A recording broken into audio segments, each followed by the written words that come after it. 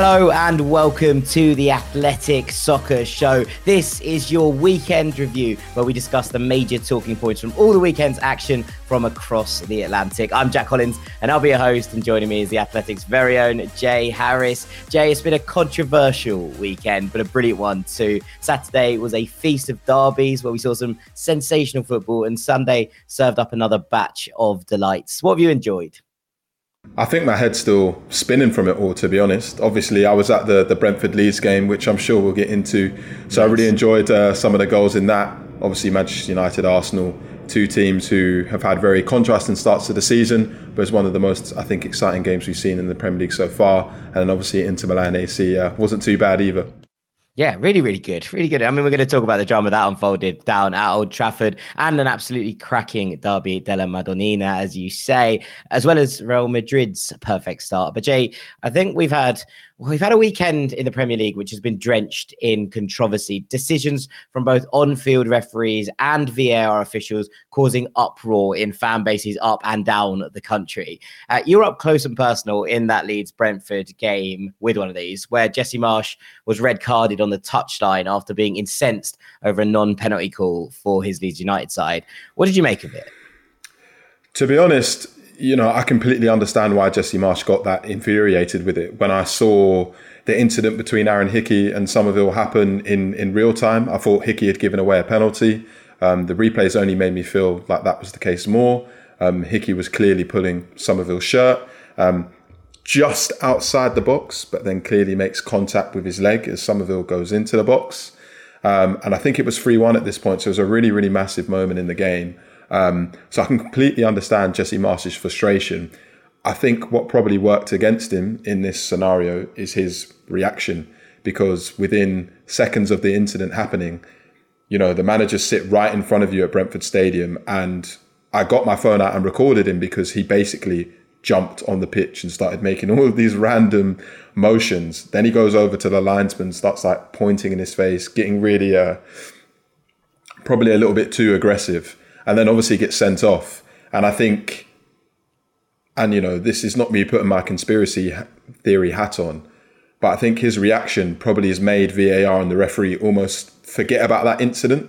Marsch's reaction almost kind of like overshadowed it. So in that moment, they're no longer thinking about that. They're thinking about the fact that, and Marsch tried to, I think, deny it in his post-match interview, but he's clearly kind of verbally abused the referee or the linesman or the fourth official in some way. So at that point, what happened in the penalty box has kind of become irrelevant to the referees. Yeah, it's been sidelined. But if we're looking at that just incident itself, then I completely agree Leeds should have had a penalty. Yeah, it's one of those weird ones, isn't it? Because we see managers get animated, very animated on the touchlines these days. Obviously, we saw Thomas Tuchel and Antonio Conte going at each other. Jurgen Klopp's had a few of these where he's, shouting at the referees or the linesmen. I felt like it was not harsh, because it's probably correct, but maybe a little bit inconsistent in the reaction we see to other managers and when they berate officials. And obviously, we don't know exactly what was said by Jesse Marsch, but it was quite amusing that he just kept shouting, "That's a penalty." And then that was the moment the card is brandished. And I think there was some feeling that it harsh is wrong, but that it was a little bit like, oh, he probably could have been booked for that kind of display. But equally, you do have to treat officials with respect. And I think he probably overstepped the mark. But it was one that was interesting. And look, it's not even by any means the biggest decision of the weekend that's caused uproar, and we'll rattle through some of those decisions in question. Perhaps the one that's seen the most explosive backlash, I think, especially on social media, was the decision to disallow a late equaliser for West Ham United at Stamford Bridge for a foul on Edouard Mendy. Everyone seems to have an opinion on this, Jay. Where do you stand? I'm not quite in the David Moyes, Declan Rice, Craig Dawson camp of it being scandalous and rotten. I might be in the small minority of people I can understand why it was given. Do I agree with it? I don't think I do. You're going to get incidents like that happen countless times in games. It looks like the contact from Bowen on Mendy is really, really minimal. So to rule a goal out in those kind of circumstances is, beyond kind of infuriating. And I'm sure we're going to touch on this a minute when we kind of, scroll through the rest of the VAR rap sheet from this weekend. it was brought in to clear up clear and obvious errors, and I don't think that was a clear and obvious error. Football's a contact sport. We need to remember that. We don't want to lose that from the game. And I think, goalkeepers and strikers will clash countless times in a game, jostling for the ball. I saw Thomas Tuchel after the game actually try to suggest that West Ham's first goal was a little bit sketchy because Mendy ended up kind of sprawled on the line. But I thought that was wasn't that his own man? Well, that was for fun. Exactly. So I think if you're getting to the point where you're disallowing goals for that kind of contact, you could disallow a goal every single game for something like that happens. So I was a little bit disappointed to kind of see it play out that way, if I'm truly honest. Yeah, I'm completely with you. I think that goal should probably stand. And I'm also with you on that. I can see why it's ruled out, but there are, countless instances in this game alone. There's one where Brozier has one and it goes out, it gets palmed away by the goalkeeper, and Brozier sort of like trips over him. That doesn't get given as a free kick. There are kind of, we see this week in, week out, as you say, and that's the kind of infuriating thing I imagine for most fan bases. It's not necessarily that a decision goes against you, although I think the kind of context of this, it being so late in the game, it being an equalizer in a London derby, and one that was really hotly contested, and one that West Ham probably deserved to get something out of, on the balance of play, makes it more difficult to accept in some ways. I know that shouldn't affect the decision, and and it's probably right not to affect the decision, but equally, the frustration can boil over given all of that context. And we saw a really strange one in the game between Crystal Palace and Newcastle as well, where there's a goal disallowed for Newcastle. It's a Tyrick Mitchell own goal, in which case he shoves someone into his own goalkeeper, and then it hits him on the head and goes in. And for my money, it's a penalty to Newcastle and a goal. Obviously not both, but it's a penalty to Newcastle or a goal. And instead, Crystal Palace somehow get a free kick out of it. And it just is like one of those decisions that's truly, truly baffling. Do you know what? If I'm honest, I didn't actually see it. But what I was going to say is that on context being really important, is that going back to what happened in the Brentford Leeds game, what we should have said is that the reason, or the extra reason why Jesse Marsch was so infuriated, was because Brentford had a penalty in the first half, which wasn't given originally, and then the referee was told to go over and look at the monitor. So all Jesse Marsch was really asking for in that incident, or in that moment, is for a level of consistency. And this is the big problem with VAR, just the real lack of consistency. All Jesse Marsch wanted, I'm sure he still would have been upset had the referee gone to the monitor and not given the penalty, but was to be treated the same way. And that's what he was kind of talking about, a lack of respect. And I think that's kind of the underlying feeling with all these VAR decisions. It's just they're given in one game, the next game they're not given. There doesn't seem to be any consistency with it all, and it just gets frustrating. Yeah, I think so. I mean, Everton fans absolutely livid that Virgil van Dijk wasn't sent off for Liverpool after seemingly connecting with the ankle of Onana, studs up. I mean, I don't think there's any doubt from anyone's perspective, even from Liverpool's perspective, that this is a nasty tackle. I'm not 100% sure it's a Stonewall red, but it's a dangerous tackle, I think. And you're looking at it going, that should be checked, right? And these are the other things. There's that difference between just wanting things to be looked at and understood as much as decisions going your way or going against you. I mean, we've seen tackles like the one Van Dijk made on Onana. We've seen players get red carded for that before. And that comes back to my point about consistency. It's one week you can get away with something and the next week you won't. It was definitely, like you said, a nasty tackle. And you never want to see players get sent off. But it does need to be investigated a little bit better. And it just seems like there's just this constant confusion about what is and what isn't allowed. Yeah. I mean, but this is the thing with it, because obviously it's down to human error. And whilst VAR is, a machine in kind of context, it's not really, because it's obviously someone looking at a machine. Yeah. And therefore you're always getting these different things of human error. And that's why I suppose I have a little bit more sympathy with Jesse Marsch, because he's like, these are the same people in the same game. If you have different kind of levels of leniency between different referees, that's one thing. But within a singular game unit, it shouldn't be any different. And, it's not just referees, it's not just VAR officials, because you go to Villa Park and Aston Villa were denied what would have been a second goal to take them into the lead against Manchester City because of an offside call in the build-up that wasn't offside. Now, this is a bit different because the whistle is already gone by the time that Philippe Coutinho strikes the ball. So I think there's an argument that Ederson doesn't even really try to save it. But, we've had this kind of bizarre debate for years. You see a player's offside and the linesman keeps their flag down for ages. People are running on. And this year they've been told to, not do that quite as much, to actually raise their flag. In this instance, the flag is raised and it's perhaps too hasty. And so there's a lot of people asking for lots of different things. I think is important to note here. In some ways, you can't do right for wrong. But, there is an element of being like, look, that ball is clearly still in play. Let this one play out. Yeah, you kind of alluded to it there. As an official, you're damned if you do and you're damned if you don't. Because the argument before, when the linesmen would keep their flags down, was there's going to be the chance of a player getting injured. And I think we have kind of seen that on a couple of occasions. Yet in this scenario, the flag goes up too early, Coutinho's clearly onside, and Aston Villa are robbed of maybe not necessarily a goal, but at least what would have been a good goal scoring opportunity, because it's pretty obvious Man City's players kind of stop and Ederson kind of half goes for it and half doesn't. So yet again, we're just in another conundrum. Should they keep their flags down? I think in that scenario where it's that tight, you should keep your flag down. That's the only thing. And again, I'm not a referee. I've never reffed a game in my life. So sorry for telling you all how to do your jobs. But I think when it's that tight, maybe just need to be a little bit more pragmatic. Whereas when we've seen play go on and there's a player 5 yards offside or 10 yards offside, that's when, you need to be a little bit smart and say, okay, I think I'm allowed to raise my flag in this scenario.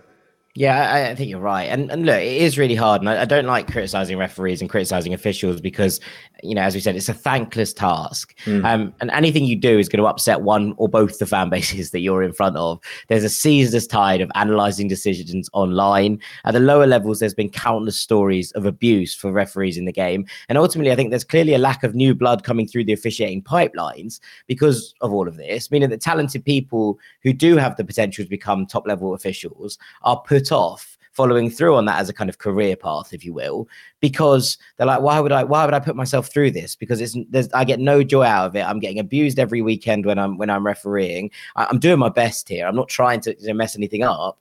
And it means that the game is kind of stagnated in terms of, you'd imagine it in a footballing context, right? Young players coming through to kind of push the older players to do better. If those young players aren't coming through and there's no challenges, and we talk about this in terms of squad building, you need challenge to your position because it keeps you at your top level. It keeps you sharp. If those players are, if these referees aren't coming through to kind of be like, I'm the next thing on the block in the officiating world, if you will, you kind of don't have that, and therefore standards drop. And so I do wonder, how does this all end? Because right now, I don't see any reason why someone would go in and become a referee, because ultimately you're putting yourself up for a life of pain. Exactly. I'm not too sure you could have put it much better. If you're a 10-year-old child, or maybe, you're a little bit older and you're kind of asking yourself, maybe I'm never going to make it as a footballer, or maybe I'm more attracted to becoming a referee. When you kind of look into it and investigate a little bit more, what is it about being a referee that's that attractive? As you kind of mentioned, at the grassroots level, the abuse is even more rampant. My former lecturer at university is a linesman, and he's been verbally abused, he's been physically abused at games before. And when that kind of behaviour is almost, I was obviously shocked when I heard that story, but at the same time, it didn't necessarily surprise me, because unfortunately, that's some of the attitudes people hold towards referees, as if they're just the kind of this person you can just constantly bombard with all this abuse, and you're wrong with this, you're wrong with that. As you've kind of mentioned, people need to look at, how do we make being a referee an attractive career? So you kind of have to look at, are they getting paid enough? Are they being protected enough? We're probably going to see the conversation about referees should do post-match interviews and explain all their decisions come out again off the back of what's happened this weekend. I think that would be really chaotic to introduce something like that. To kind of put them in the limelight, to make them have to feel as if they've got to explain themselves. I think when you've kind of got that intense blame culture, I really don't think that would make it any easier for the referees to do their jobs. I think there's so many other things we can kind of look at. And as you kind of said, people need to recognize VAR is not a robot. We all have individual biases. What you might consider is a foul, I might wave as play on. So when you're factoring that into handball incidents, offside, well, maybe not offsides. Offsides is a bit more clear. Fouls and things like that. Everyone's going to have a different opinion. So we kind of forget that. We expect VAR to be perfect, but the actual whole kind of setup of it is flawed anyways. So something definitely needs to change, but what that is, I don't know. Yeah. I mean, maybe it is in terms of offsides and those kind of things. Maybe it is automation. Maybe that's where we've got to. I don't. Sorry to intrude. I don't think it's automation with offsides. I think offsides is pretty simple, clear, and obvious. So to use daylight. Use the best example, Ivan Toney's goal in Brentford's match against Fulham a couple of weeks ago that we were both at, the one that gets ruled out for offside. I don't think that should be disallowed if you're having to go to VAR to check it, because it was probably a centimetre of his boot that was in front of the last defender. That is not what VAR was brought in for. So when it's really, really tight like that, I think you should just stick with whatever the referee's on-field decision was. A little bit like cricket and Hawkeye. But it's with an umpire's call. Umpire's call. Thank you for getting the right lingo. But with fouls and things like that, that's where it gets a little bit more tricky. And obviously, we have to shout out Michael Oliver for going to the monitor this weekend in the Bournemouth Nottingham Forest game and actually sticking with his decision, because that was really refreshing to see, because it feels like referees have almost become indoctrinated to, if I'm sent to the monitor, I have to overturn my original decision. And so it was actually good to see him say, actually, do you know what? I think I was right first time round. It'd be good to see a little bit more of that coming through. Yeah, I think you're absolutely spot on. Let's leave the referees there for the time being. I'm sure we'll come back to them when we're discussing games, because it's only natural at this point. But let's get stuck into the meat and bones of an actual full game. We'll start at Old Trafford, where Manchester United hosted Arsenal on USA Network. They won the game 3-1. It was a really entertaining affair, I thought. And the first half was lit up by Antony's goal. He scored on his debut. He looked quite lively. There are clearly elements of his game that aren't perfect yet. There are clearly elements of this he hasn't completely, worked his way into this team yet. That's fine. That's natural. He made some mistakes. There were some loose passes, but importantly, he scored. And I think that's crucial, because with the pressure of such a price tag, Jay, the third most expensive signing in United's history, it was just so important that he got off to a good start. Yeah, and maybe I'm saying this because I'm not a Manchester United fan. Shock horror, I know. But before he scored that goal, I thought he was in danger of being a little bit too gimmicky. Yes, I agree. With some of the skills he was doing. So I think to kind of then pop up with a goal in that moment, and not just against any team, but against Arsenal, a team that Manchester United have such a historic rivalry with, I don't think he could have asked for a better start. And I think if I was a Manchester United fan watching that game, what probably would have excited me even more than the goal was his celebration, instantly kissing the badge. This is clearly a player who was desperate to get this move, is full of passion. And that's probably not necessarily what Manchester United have lacked, but what Manchester United fans have wanted to see from their team over the last year or so is young players full of energy who really want to play for this team. And when you've had the whole circus with Solskjaer, Rangnick and Ronaldo, I think some of that joy's been sucked out of them a little bit. So seeing a player like Antony, Brazilian, right wing, coming on with flair, got that goal, I think the building blocks are in place there for him to really succeed in this team. Yeah, I think you're right, and on both counts, to be perfectly honest with you. I mean, there was a bit of debate about, is it okay to kiss the badge after one game? But I think that's I think it's cool. And you know what? Yeah, yes, it's probably a bit much, right? Sure. But equally, you're spot on, is that like he spoke since he's joined Man United, he's nothing but speak about how excited he is to be there, how much it means to him to play for the club. It's clearly, United are a huge club, and clearly growing up had an influence on Antony. There's an element here where you're looking at it and going, that's really cool that you want to play so much for this Manchester United side, and that it means this much to you to be there, to be at Old Trafford, be in front of these fans, and to succeed. But I also think you're right in that there was a lot of style and sauce without any real substance until the goal. But that's all forgotten in that instant, because he scores the goal, he scores the opener, and suddenly it's like, okay, right, this he's off the mark. There's that kind of weight off your shoulders a little bit, that you're not a big money signing who hasn't started well. And I think we'll see him, get better and better in this side. So it's going to be very interesting. Arsenal were, though, perhaps a little bit unlucky not to go into the break on level terms. They thought they'd taken the lead, actually, before that Antony goal, after Gabriel Martinelli finished a lovely ball with aplomb, dinked it over the keeper. But it was ruled out for a foul on Christian Eriksen in the build-up. Ødegaard doesn't get the ball in the duel, but this is soft. Again, this is where people's opinions on how the game should be played come into it. And I'm a little bit torn on it because I want games to kind of have that physical element to it, to have a little bit of contact. But I do think probably what also counts against Ødegaard is that he has come in from behind against Eriksen. And like you said, he doesn't get the ball. So while, to really sit on the fence, which I'm sure, everybody's going to love, whilst I can acknowledge and recognise Eriksen probably went down a little bit too easily, maybe, I also think Ødegaard was probably a little bit too forceful at the same time. And so I completely understand why it wasn't given. Yeah. My kind of take on it is I think it's a foul, but I don't think it's that clear and obvious a foul that you'd go back and overturn it. That's where I'm at. But I mean, again, what's the clear and obvious bar? That's subjective, isn't it? Exactly. The whole thing comes back to everything we said. I'm not going to hold on referees because this will become in danger of becoming a decisions podcast. I thought Arsenal were dominant in that first period after the break, and Bukayo Saka fired the Gunners level after Gabby Jesus had caused some chaos in the United box. It looked at that point, Jay, I thought that Arsenal were kind of in control of the game, and they looked like they'd go on and maybe try and break that unbelievable record that United have of winning almost every game since something like 1980, that where United have been winning at half time. 82, I think, which is just crazy. That is nuts, wild. Isn't it? At Old Trafford, just absolutely insane as a record. But they're then hit by this sumptuous sucker punch from United. Bruno Fernandes releases Rashford, and he restores the lead with a little bit of help from Ben White. He's a bit unlucky. It hits him and bounces over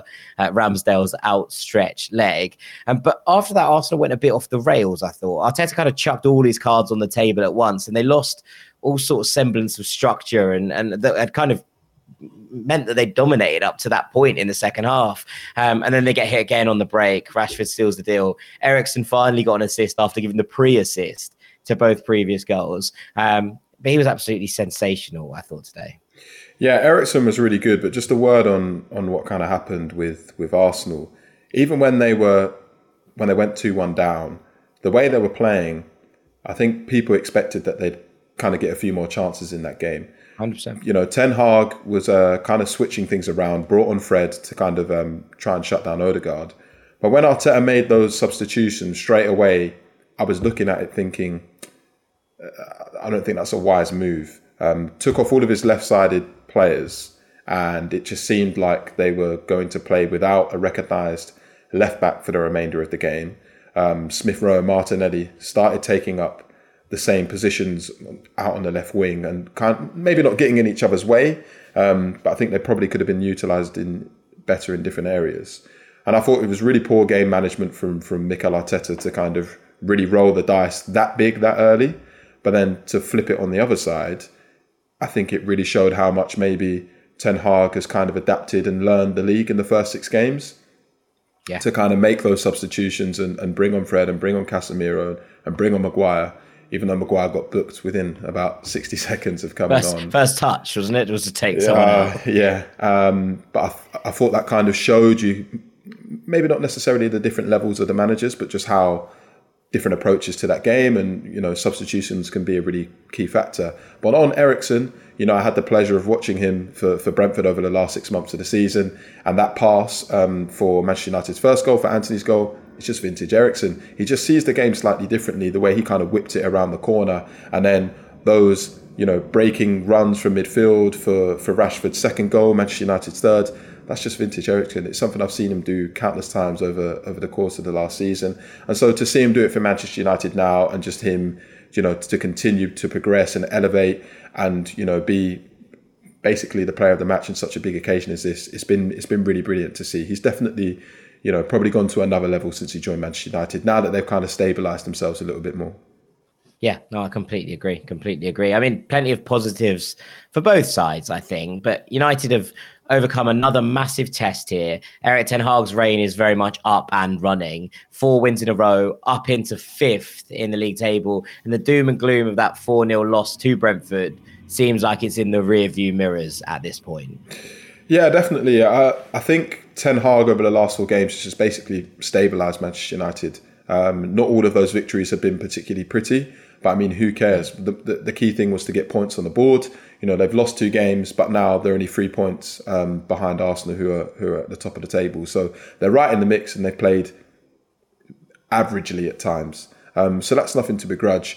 I think they just looked a lot more organised now. Have obviously settled on that back pairing of Martinez and Varane.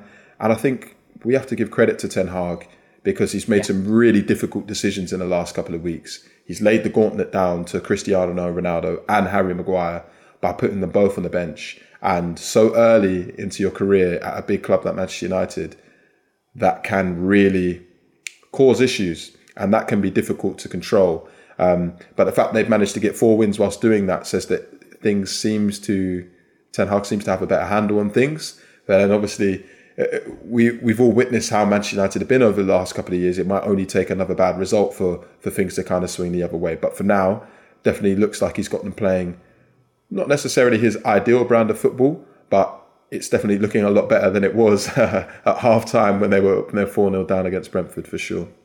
Yeah, I mean, look, it's been interesting that against Arsenal and Liverpool, and maybe it's the playing teams who are a little bit more expansive they've really thrived against, but also playing at home in those 2 games they've looked much better. It's the 2 away games, against Southampton and Leicester, that they've ground out a little bit and looked a little bit less fluid.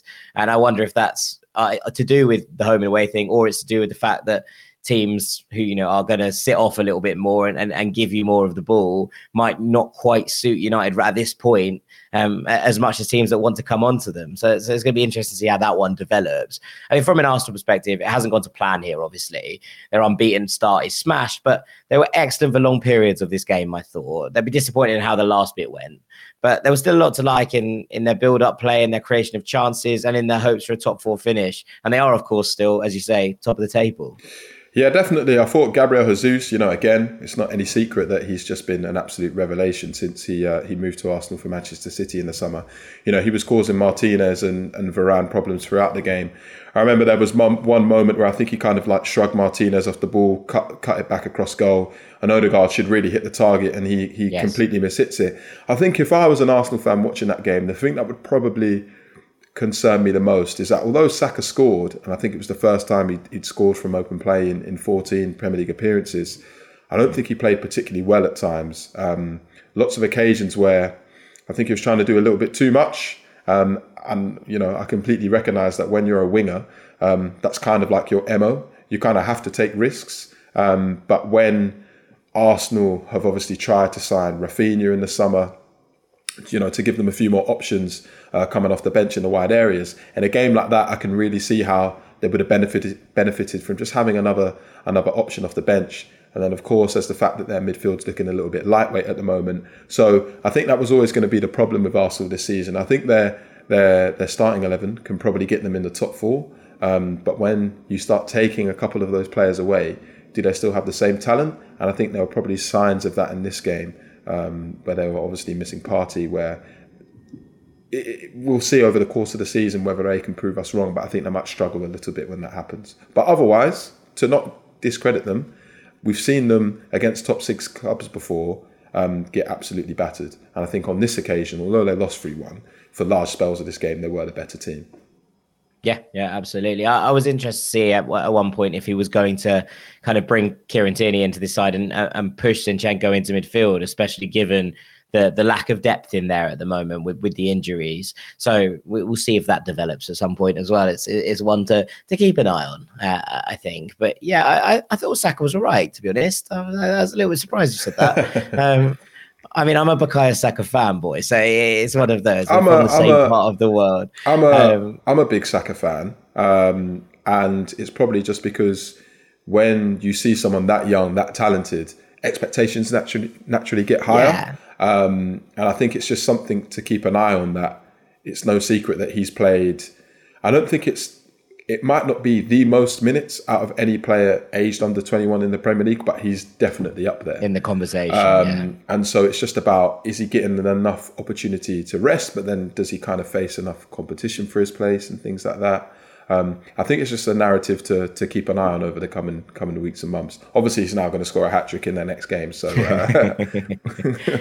well, we'll see. I thought the battle between him and Malacia was pretty good. It was pretty good. It was an interesting one. I thought he gave Malacia more problems than Mohamed Salah did in the game. Obviously a week ago or so. So we'll see. But one of those. Let's go to Italy, shall we? Where Milan beat Inter 3-2 in the Derby della Madonnina on Saturday on Paramount Plus. A highly entertaining affair that was headlined by rising Portuguese sensation Rafael Leao. 23-year-old grabbed 2 goals and an assist, and in full flight. Jay, he's such a joy to behold. Inter couldn't cope with his pace, his intelligence, and overall his threat. It was just way too much for them. I mean, his second goal was an absolute delight. There's been a few screamers this weekend. Obviously, McAllister was disallowed, but that wasn't too bad. Tony's goal, but just for the way that he kind of flip-flapped the ball and beat those defenders and kind of slotted it into the back post, I think this might be my favourite goal of the weekend. But yeah, when you're a player who's as talented as Rafael Leao, 23 years old, what your teammates, what your club, what your fans are looking for is for you to make the difference in big games. And so to come up with 2 goals and an assist in a massive derby, that's exactly what you want to see. But like you said, he kind of ran the show. So impressive. Really, really exciting talent. Yeah, I mean, there are shades of a young Cristiano Ronaldo in him. And I know it's an easy comparison to make because he's a player that plays on the flank and he's Portuguese and, there's that excitement about him. But I think there are those kind of, when Cristiano was raw and young, and he had that kind of desire to just make things happen. And actually, I think overall, I don't think that Leao will go on to become a player quite in Cristiano's mold, because I think that the significant differences between what Cristiano was and what he became. But there are elements of when you watch him in full flight with the ball at his feet, cutting inside and making things happen. There are flashes, I'd say, of reminiscence between him and a young Cristiano. I'm sure there'll be plenty of Portugal fans who will be delighted to hear that kind of thing. But complimenting him in some style was a man at the other end of his career, the eternally underrated 35-year-old now, Olivier Giroud, who scored the other goal for the Rossoneri. He just keeps doing it, Jay, in big games. And he's becoming a bit of a legend now at Milan, as he has done almost everywhere he's been. And the term fine wine comes to mind. Do you know what? When I kind of saw that we were going to be talking about Giroud, my instant thought was that he's a player who, as you kind of mentioned, is really underrated. And I think in 5-10 years' time, people will look back on his career with a really, really different appreciation for what he achieved. Obviously, he's won the World Cup with France, did well at Arsenal, did well at Chelsea. But at the same time, throughout his career at Arsenal, he was always criticised for what he couldn't do. And I think now I look back at it and think there should have been so much more appreciation and respect for what he could do. Because at the end of the day, when you put the ball in the box, he's a very, very efficient goal scorer, as we saw in this game against Inter Milan. And, he made 29 appearances for AC Milan last season, a lot of them off the bench, and he's still got 11 goals at the age of 34, 35. Like, that's a fantastic record. So to see him still popping up and contributing in these big games, I really do think in a couple of years' time, maybe we should start considering him a legend. And I think that maybe he will never quite get the respect he fully deserves in England. No, I think he will go down eventually in the pantheon of great number 9s. He's just done it everywhere he's gone, and ultimately just been a success. And I think that you're watching him now at Milan, and he's loved, and it's lovely to see him being loved. Love, doesn't it? But it's nice to see him getting that respect that I think he's hard earned, hard fought for a long period of his career. Inter actually took the lead here, Jay, and as we discussed last week a little bit, we talked about the sliding doors moments, and we were talking about Denzel Dumfries in the game against Lazio. they didn't take them again in this game. They fought back well to make this nervy in the final moments, but ultimately, I feel just Inter are lacking a little bit of conviction right now. There's the loss to Lazio. They had a really unconvincing win midweek over Cremonese, and I just feel like, now there's a derby defeat on top of that. Everything's just kind of not coming up Nerazzurri at the moment, and something just feels like it's not quite clicking. I mean, I know they took the lead in this game, but AC Milan's defending in that moment was so chaotic and all over the place. I think it would have been... that's chaotic is kind. It's dreadful. Their high line and everything was all over the place. I think it would have been difficult for Brozovic to not score in that scenario. And yeah, I totally agree. It does kind of, from the outside looking in, feel like something's not completely right at Inter at the moment. But then again, if you look at the table, so they've won 3 games, they've lost twice, but they're still only 2 points behind Napoli and AC Milan at the top of the table. So in the grand scheme of things, if they're not playing particularly well at the moment, and they're having a little bit of a mini crisis, they're still in the mix, and we're still so early in the season. There's still plenty of time for them to kind of rescue it and turn it around. Yeah. I think this is it, isn't it? There's a long way to go. No chickens to be counted at this point, but a really impressive start to the season for Milan. A less convincing start to the season for Inter. Obviously, they've been missing Lukaku for the last couple of games, and that's a big part of how they've kind of developed, and that partnership between him and Lautaro is massive. But they just need to be careful a little bit. They haven't quite got going to the level I think we expected of them this season. And for now, Milan hold the bragging rights over the city of Milan. We obviously spoke last week about how kind of like wide open Serie A is and how unpredictable it is. And I've just seen that Udinese trounced Roma 4-0. Absolutely annihilated them. Roma were dreadful. A Roma team that's like really made some, really smart moves in the transfer market this summer. And, being talked up as, potentially going to kind of come back with a little bit of a vengeance this year. And just been absolutely turned over 4-0 by Udinese. I just felt like we had to give that a little bit of a mention. It was great. It was crazy. That's all I wanted to say, nothing more. Just a result that, really took me by surprise. Yeah. I mean, I just literally had pre-recording. I watched this game, and I've not seen Roma this disorganized. They were all over the place, and Udinese just kept hitting them on the counter, and they just didn't have any answers to it whatsoever. It was truly quite bizarre in many ways. So work to do for Jose Mourinho. I bet Mourinho's there in the dressing room going, "Don't worry, guys, it's my second season. We're going to win the title. Everybody knows this." He was apoplectic on the sidelines, and then Tammy Abraham went off with an injury, so it's not looking quite as rosy in Rome right now. But we'll touch on the other weird stories in Serie A right at the end. Over in Spain, we saw Real Madrid host Real Betis in a game that saw the 2 perfect starts in La Liga go head to head on ESPN Plus, looking for supremacy at the top of the table, and Real Madrid ran out 2-1 winners over their Verde Blanco rivals. It's a tight game, this, Jay, settled in the end by a winner from Rodrigo, but Madrid just continued to get the job done. They weren't great, and this was definitely the toughest test they've had so far, and yet they found a way, and Ancelotti continues to do that, to find a way to make sure that Real Madrid just keep rolling onwards. I mean, it's obviously a cliche, but it's what champions do. You just grind out wins over your opponents. We're saying that they weren't particularly good. I think the defending for Sergio Canales' goal, I'm sure you can finesse that pronunciation far better than I can.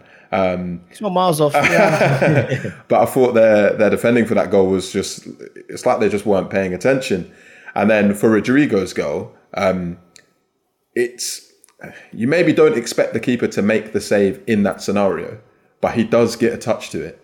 And because he's got a touch to it, you feel like he could have saved it. So Real Madrid were definitely helped in this scenario, but then you've got to take those chances. And they certainly did that. So maintaining the perfect start, looking in good shape, and just keeping on rolling. Yeah, I mean, look, for what it's worth, Betis are my Spanish team and have been for a long, long time. And it was a really frustrating watch in some ways because Betis are better than that. You know, it wasn't a great display from them. It wasn't a bad display, but, it did feel in some ways like this Real Madrid side were there for the taking and it just wasn't done in any sort of stretch or form. But I wanted to just talk about Aurelien Tchouameni, who was absolutely exceptional. Casemiro's departure, I think he's perhaps been thrust into this first team picture as a kind of regular stalwart more quickly than some expected. A lot of it was, okay, Casemiro will see out this season and then Tchouameni will come on and learn his trade. And then next season, he'd be ready to kind of move into this midfield permanently. But he already looks so assured in this side. His defensive reading of the game is absolutely sublime. He put out fires on the counter, left, right, and centre. He's going to be some player. I think he already is some player. Yeah, I was thinking that as I said it, I was like, I know what's going to come. You teed me up perfectly. I think, you don't let a player of Casemiro's kind of caliber go unless you're extremely confident in who you've kind of got in to replace him. I think Tchouameni's kind of shown already, as you kind of mentioned, especially in this game, that he's kind of like the perfect replacement. So mobile, so intelligent to kind of make all of those interceptions. And you know what? Really, unfortunately, he so nearly capped it off with a goal, only to be denied by what was a really good save. So I think Tchouameni's only 22 years old, already looks, sublime in that kind of Real Madrid midfield. And you just kind of wonder, what else is he going to achieve? Give him a couple of more years. Is he kind of going to be, the best holding midfielder around? I don't think that's the worst shout in the world. No, I don't think so either. I think it's a very, very reasonable shout. In fact, I mean, look, this was the midfield. We saw Tchouameni and Camavinga both start. Modric is the only one of the old three who started this game. Now, Luka Modric is a wizard and he's allowed to basically do whatever he wants. And he did so again. But it's nice to see Tchouameni and Camavinga starting to build that relationship, build that understanding, because, that's the future of this Real Madrid side. And to be perfectly honest, it looks like that future is in very good hands with those two. They are very, very special. Just on Betis quickly, I think, whilst it wasn't the best performance in the world, they did show why they're in a lot of people's pictures for the top four in Spain. They held their own here, I thought, without setting the world on fire against the champions. They did cause problems, scored a good goal, and fought incredibly valiantly. And I think there's plenty of reason for Manuel Pellegrini's men to hold their heads high. This is a Betis side who didn't roll over, who stayed fighting until the final whistle and could have nicked something. And I think that's probably testament to how good this side is. I think there's very much going to be in this conversation for the Champions League come the end of the season. Should we go around the grounds then to finish things off? Let's do it. Let's start in Serie A. Let's go back to Italy. Napoli came from behind to beat Lazio 2-1. And Starboy Kvaratskhelia scored the winner yet again. He's top MVP. of the Capocannoniere scoring chart. MVP. Yeah, I'm calling it. He's so good. He's so good. He's fast becoming an icon, I think, at the Maradona. They keep their unbeaten start going, Napoli, and maintaining their place at the top of the table, at least until Atalanta play on Monday. They could go top. Don't think anyone would have seen that coming after the first couple of match weeks. As you said, Roma absolutely battered 4-0 by Udinese. After a tough start, Udinese look a real handful, really, really tidy. They beat Fiorentina and Roma this week, moved up to 4th in the table. No one is going to enjoy that trip to Udine this year, I don't think. They look really, really hard to play against. And Fiorentina and Juve played out an entertaining 1-1 draw in Florence. This fixture's always fiery. This is one of those ones which is like a rivalry that nobody really knows about, and it makes me happy. It's one way in some ways. Fiorentina hate Juventus. Juventus are sort of look at them and be like, "You're right there, lads." But it's always a really, really good game. And Juve took an early lead, only to be pegged back. To be honest, La Viola might well feel aggrieved not to have actually taken all 3 points here. Luka Jovic missed a penalty, which would have given them the lead. Not ideal for him. Obviously, after that move from Real Madrid this summer, I still think he's going to be a success in Florence. But Fiorentina bounced back from that loss to Udinese with a very good point against Juve. And Juve still don't look like they're quite at the races yet. So that's going to be an interesting one to monitor over the next couple of weeks. In Spain, Barcelona hammered Sevilla 3-0 in Seville, continuing Lopetegui's disastrous start to this season. 1 point in 4 games for Sevilla, Jay. The pressure continues to build on Lopetegui. Barcelona are cooking, though, and they tore their opponents apart here. Some really, really good stuff from Xavi's side. I was going to say, could you make a comparison between Leicester and Sevilla in terms of two teams who have, tried to break the kind of like traditional teams in their respective leagues and are now maybe kind of paying the consequences for a few bad recruitment decisions and maybe a managers who's kind of become a little bit disillusioned and stayed there a little bit too long? Because like you said, Barcelona, kind of beat them 3-0 very comfortably, 1 point from 4 games. It could have been more. Exactly. Really could have been more. Exactly. But when I saw that, that's what I just suddenly thought, hang on a second. Two teams who you'd maybe say are kind of in similar situations in their respective leagues. Yeah, I think, Sevilla lost their first choice centre-half pairing in Diego Carlos to Aston Villa and Jules Koundé to Barcelona. Just haven't really replaced them.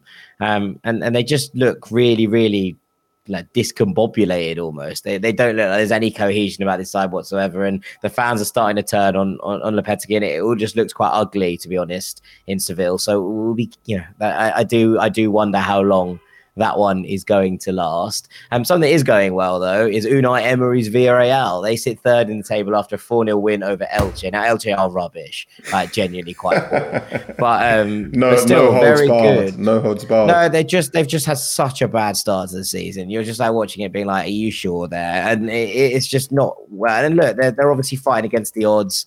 It's not pretty. They're in the bottom 3. They got 1 point from 4, same as Sevilla. Look, if I can say that Sevilla are dreadful, I'm going to say Elche are as well. They're on the same. They're on the same record. So there we are. But Villarreal very impressive. Very good from Emery's side, and it was a result that was matched by their near neighbours Valencia, who were very impressive in their win over Getafe. Sometimes may be good, as Gennaro Gattuso famously once said. Some tricky results for Valencia at the start of the season, but a good win there. And Atleti led against Real Sociedad, were pegged back to draw 1-1 at Anoeta, whilst Osasuna, today's surprise package in La Liga, they continued their good early season form with a 2-1 win over Rayo Vallecano. They are up to 5th. A very impressive start from Osasuna. In Germany, Bayern held by Union Berlin in the capital, meaning that they both stay unbeaten, but they're leapfrogged into first place. Look, a battling performance from Union this. They were on the defensive for a lot of it, but I thought they were well worth their point. And I was kind of predicting a shock here. I thought Union might win this one. Bayern were the better side, but a good result this for Union, and they continue to defy expectations, as do Freiburg, who went top of the table after their thrilling 3-2 win over Bayer Leverkusen. Chaotic, frenetic, helter-skelter encounter. This, Bundesliga at its best. Freiburg 3, Bayer Leverkusen 2. Really, really enjoyable. And Europa League winners Eintracht Frankfurt hammered RB Leipzig 4-0 in a game where Leipzig didn't muster a shot on target. Much better from Eintracht. They had a bit of a ropey start to the season, but this is a really good win. And they didn't let Leipzig anywhere near this game. They completely and utterly dominated. Well worth that 4-0. Over in France, Monaco won the Derby de la Côte d'Azur 1-0 in a scrappy encounter against Nice. On a night when Nice unveiled new signing Ross Barkley, Jay. There's a lot of ex-Premier League faces at Nice now. I was listing them off earlier on Twitter. Yeah, loving it. It's a bit of a madhouse over in Nice. I don't even know what to make of Nice, because it doesn't even look as if there's a strategy with who they're signing. It just looks like you got Premier League experience. We'll sign you. They've obviously got Nicola Pepe, Ross Barkley, Aaron Ramsey, Mads Bech Sorensen from Brentford's gone there on loan. That was a little bit out of the blue. So they're assembling some squad there, but where that will kind of leave them at the end of the season will be very interesting to see. 9 ex-Premier League names in their squad. Sorensen, Barkley, Joe Bryan from Fulham, Kasper Schmeichel, Aaron Ramsey, Morgan Schneiderlin, Mario Lemina, Marcin Bulka, once of Chelsea, and Nicola Pepe. That's a lot. Jim Ratcliffe obviously is the owner at Nice and the head of that project. And there was a lot of people in Manchester United colours who wanted Jim Ratcliffe to buy the Glazers out. Now, just looking at that, I think that maybe there's that's not the silver bullet that Manchester United's ownership is after. But we shall see. We shall see. PSG hammered Nantes 3-0 to maintain their lead at the top of the table. Kylian Mbappe got another 2 goals. Their march to the title seems relentless. But some of the other big guns had wins too. Marseille, Lille, and Lyon all right up in that chasing pack, which is good to see. The more competitive that gets at the top of Liga, the better for everyone. Look, just wait until Pepe, Ramsey, and Barkley, start clicking, and PSG are in serious trouble. I'm telling you. With Joe Bryan's deliveries from that left-hand side, I tell you, they're going to have a great time. And finally, in the Premier League, Spurs' unbeaten start continued at home to Fulham. They won 2-1. It was a very, very good performance. I was at this game, and Spurs were impressive. Richarlison, in particular, absolutely relentless. A really, really impressive performance from him. Liverpool and City both dropped points against Everton and Aston Villa, respectively. And Brighton continued to impress. They had a stunning 5-2 win over Leicester, who remain rooted to the bottom of the table with 1 point from 5 games, as we say.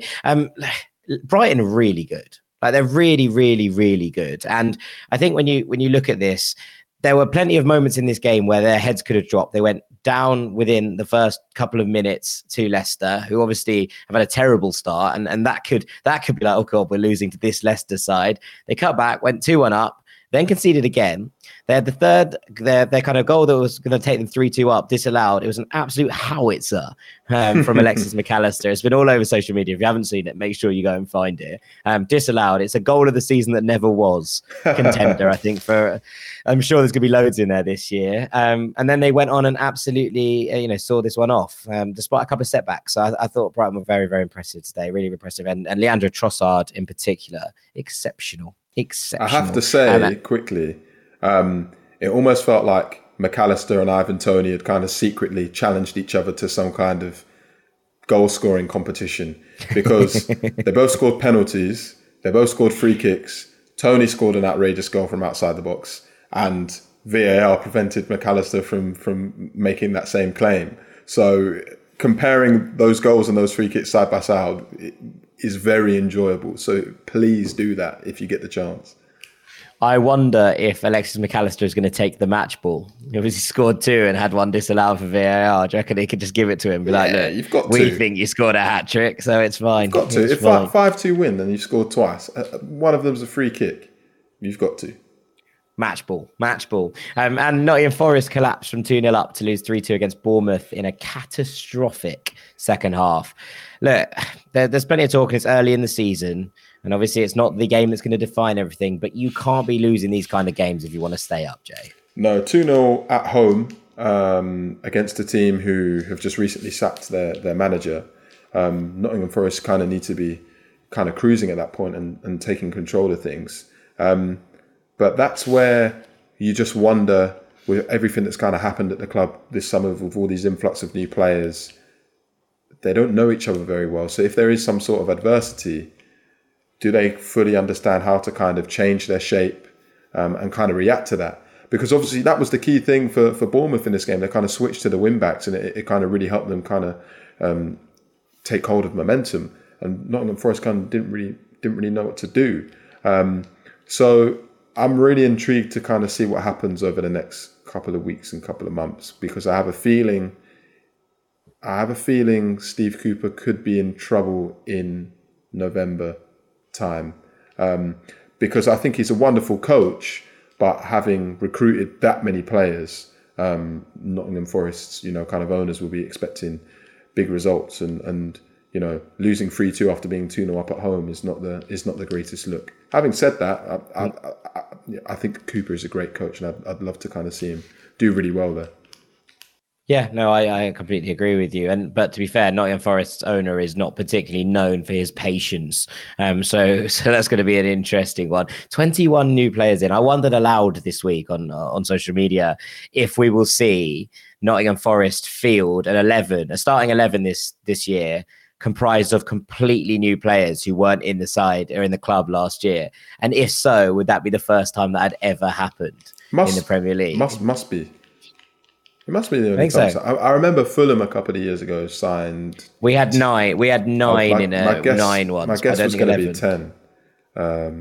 Was 9 the record? To go from 9 to 21 is absolutely wild. Oh, sorry. I meant we fielded 9 players of an 11 who hadn't been at the club the previous year. But how many signings did you make that summer? I think it was about 12, 13. Always makes me uneasy when clubs do that. Yeah. But, I mean, look, they needed loads of players. I don't think that's anything wrong with that. Forest, but ultimately, you've got to make it work. If Nottingham Forest stay up by a point, it was all worth it. And they are the margins. That's what they'll be judged by.